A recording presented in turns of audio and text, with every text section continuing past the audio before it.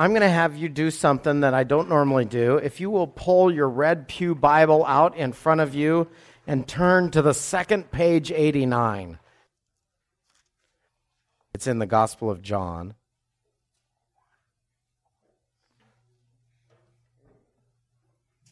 Second page 89. John 3:16. We're in the most famous verse of the Bible this morning. And I know that the sermon notes says I'm going to go to verse 21. I'm going to get hung up right on the third word of this verse. Are you ready? For God so loved the world that he gave his only Son, that whoever believes in him should not perish but have eternal life. For God so loved. That so loved could mean a couple of different things in there. It can mean that he loved the world so much that he had to do something about the situation we were in. Or it can mean God loved the world in this way. Do you understand the difference between that? Rather than a quantitative amount, it's a qualitative statement. How did he go about loving the people in the world? Those of you who have been in my Wednesday night Bible study will know that I call this a suitcase. That you have a suitcase in the meaning, and you have to open it up and sort of unpack what that word means. Otherwise, nothing really makes sense. For God so loved. And I'm going to focus on the reason he came and why it had to be this thing, the cross. For God so loved the world that he gave his only Son, that whoever believed in him might not perish but have eternal life. Why is that what we're talking about? A lot of people would say it this way, that God hates sin and has to punishment, and somehow Jesus kind of got in the middle of that and died on the cross, and then we get to go live in heaven forever with him. Is that the gospel? Kinda. It's nearby the gospel. It's kind of the gospel. But the problem is sin isn't actually the human problem. Sin is a symptom of the human problem. And now I've got your attention because you've heard me say sin isn't actually the problem. The problem is idolatry. And you're going, wait. We don't have little idols in our houses the way they did in the first century. No, what is an idol? If I'm listening to the biblical definition of what an idol is, what's an idol? A false god, that's part of it. Something you worship or a whole lot of attention to. Okay, the reason why false god is part of it is the biblical translation of the word they use for idol is a not God. So what's the difference between an idol and God? One's not God and one is. Idolatry then is worshiping something that isn't God as though it were. Now, do we have little idolatries in our own world today? Maybe we don't form little idols and we don't have little alcoves in them and give little pinches of incense to them. But if I were to say money, sex, and power in our world today, how many people do you know worship one, two, or all three of those things? And I'm not just picking on those people out there. I'm picking on me because I've exchanged, this is Romans 1, about verse 20, 25. It calls idolatry the exchanging of the truth for a lie. In worship, we call that calling something that's not God, God. And I want to read to you a little scripture just to get the point. I'm going to read about 20 verses of Isaiah 44 for you so that you know how much somebody caught in this situation isn't to be judged but pitied because they're trapped. Okay? Here we are. This is Isaiah 44, starting in verse 6. This is what the Lord says, Israel's King and Redeemer, the Lord of heaven's armies. I am the first and the last, and there is no other God who is like me. Who is like me? Let him step forward and prove to you his power. Let him come and do as I have done since ancient times, when I established a people and explained its future. Do not tremble. Don't be afraid. Do I not proclaim my purposes for you long ago? You were my witnesses. Is there any other God? No, there is no other rock, not one like me. How foolish are those who manufacture idols.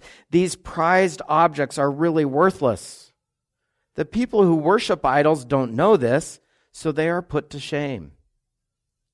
Who but a fool would make his own God, an idol that cannot help him one bit? All who worship idols will be disgraced, along with all these craftsmen, these mere humans who claim they can make a god. They may all stand together, but they will all stand in terror and shame. The blacksmith stands at his forge to make a sharp tool, pounding it and shaping it with all his might. His work makes him hungry and weak. It makes him thirsty and faint. Then the woodcarver measures a block of wood and draws a pattern on it, and he works it with a chisel and a plane, and he carves into it a human figure, and he gives it human beauty, and he puts it in a little shrine. How does he do this? He cuts down cedars and selects cypress and oak. He plants the pine in the forest to be nourished, and then he uses part of the wood to make a fire, and with it he warms himself and bakes his bread, and then, yes, it's true, he takes the rest of it to make himself a god to worship. He makes an idol and bows down in front of it. He burns part of the tree to roast his meat and to keep himself warm, and says, the fire feels good. And then he takes what's left and he makes his god a carved idol, and he falls down in front of it, worshiping and praying. Rescue me, he says, you are my God. Such stupidity and ignorance. Their eyes are closed and they cannot see. Their minds are shut and they cannot think. The person who made the idol never stops to reflect, why, it's just a block of wood. I burned half of it for my heat and used it to bake my bread. How can the rest of it be a god? The poor deluded fool feeds on ashes. He trusts something that can't help him at all. Yet he cannot bring himself to ask, is this idol that I'm holding in my hand a lie? See, the problem with idolatry is that it's insidious along the path.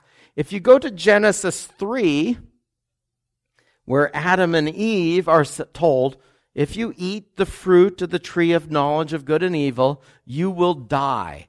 Although the Hebrew really is, surely dying, you will die. Let me say that again. Surely dying, you will die. If you take on the ability to judge and to be God and to form your own gods and all that, that's what the tree of knowledge of good and evil is really doing, is the right to say this is right and this is wrong and to be the judge. If you do that, what you're doing is you're exchanging the truth, which is you're not a God and you don't know what to judge, for your ability to judge others or to be knowledgeable. Now, this strikes home with me. Some of you know me as a person that likes to know stuff. But liking to know stuff isn't to be worshipped. The Lord God is to be worshipped. And that's the first little idolatry. Then dying, you will surely die. Let me explain that to you. How many of you have aches and pains? Not you. Well done. I have enough aches and pains I can share. That's what it means to be dying, you will surely die. How many of you are not in your glory days? That's what it means. Surely dying, you will die. But idolatry sets up this spot where we exchange the truth for a lie, where we worship something, and the line can be really, really tight and thin sometimes. Like I said last week, we have this lowercase t hanging in front. A cross. Do we worship the cross? No. Do we worship the one who went to the cross for us? Yes. That's sort of a fine line in our imagination sometimes. Can you see what I'm saying? That sometimes we, the wonders of the cross, and people on the outside say, well, they're worshiping a cross. When we say, the wondrous cross, are worshiping the act of salvation that Jesus gave us on the cross. But we don't explain that very well. And sometimes people come amongst us and have that idolatry, or that they see it as idolatry among us. Are you aware of that? That people sort of don't understand everything they see? I know you're not like that. You understand every single thing you see in the world. No? No. Okay. So what does it mean that he died on the cross, that God so loved the world? I want to keep coming back to this. That God so loved the world means that we need to actually understand the predicament that we were in. If sin is actually a symptom of the problem of idolatry, what happens is idolatry causes us to sort of lose track of our correct relationship with God because we start making up our own gods. Or, as the Israelites in the Exodus did, they come out of Egypt and they're all excited because God has been provisional for them. And in the language of thought and image of the Egyptian world, they form a golden calf and say, look, God is like this golden calf, which is a form of provision. Right? Do you understand that the Egyptians didn't actually think their gods had falcon heads and things like that, but that they thought their god was long-seeing or swift, and so they put a falcon head on their god to sort of a shorthand for he could see in the future, and he's fast to me. Well, in that form, what does a cow mean? Provider. Because look, you plow your fields with oxen and cow and things, right? And then they have more of them. They have lots of them, and so your provider. They were saying this, but God was so angry because they don't actually know enough to say this is all you are, God. But they said this is the God we'll worship. And so he says, don't make an image of me. You don't know enough about who I am to constrain me down into that image of a cow. Does that explain the Exodus golden calf incident just a little bit to you? But what's it do? That surely dying you will die. That as what we did technically when the humans took the fruit of the knowledge of good and evil, they gave up their role in the world, which was to be God's image bearers, his representatives in the world, to be something less. And now some of you might not be really familiar with some of this language, but the stoicheia, or the powers, or the dark powers of the world. Have any of you ever heard any of this language? The idols, the powers behind the idols, demons, all these things all get lumped into this world, stoicheia, who had no power over us, but we left our spot and exchanged our rightful place for something less. And those things that didn't have any power say, thank you very much. We can make you slaves to us. We will be happy to do that. Surely dying, you will die. And the consequences of idolatry is death and sin. Surely dying, you will die. Now let's look at the cross as a slightly different thing than just he paid the penalty for my sin and God was angry. No, God saw his people enslaved to death, and he came to the cross to die on the cross to conquer death and pay the penalty for sins. Do you see how that's slightly different? If we think he only took care of the price for sin, then suddenly we start to think of God as kind of harsh. But if the only way to conquer death was to somebody that had the power to conquer death come and pay the price for death and to conquer it and do that and pay the price for sin, then the gospel starts to be much bigger, doesn't it? It also isn't only about us going to heaven forever. It is about that. Let me say that. It is about that. But the thing about the cross and him conquering death is that he has come that we might have life and have it to the full, not later at some later time, but when you come to Jesus, that you might live right now. And what God would say is life, and life to the full is a life that is not enslaved to bad relationship decisions and all the death that comes with that in your life, but to be his representative again, to be his image bearer, to be his royal priesthood. To be in right relationship with him, the world, and those around you. Let me shorthand that just a little second. So, how many of you are aware that your worst relationship on earth is probably fairly indicative of your relationship with God? Let me say that again. If you've got somebody that you think it's okay to treat badly, there's something wrong in your relationship with God. Do you know why? Because God made them too. And let's say for a second that I've got a problem in my relationship with God. Now, I didn't talk this over with Karen, but Karen and I have talked this over specifically at other times.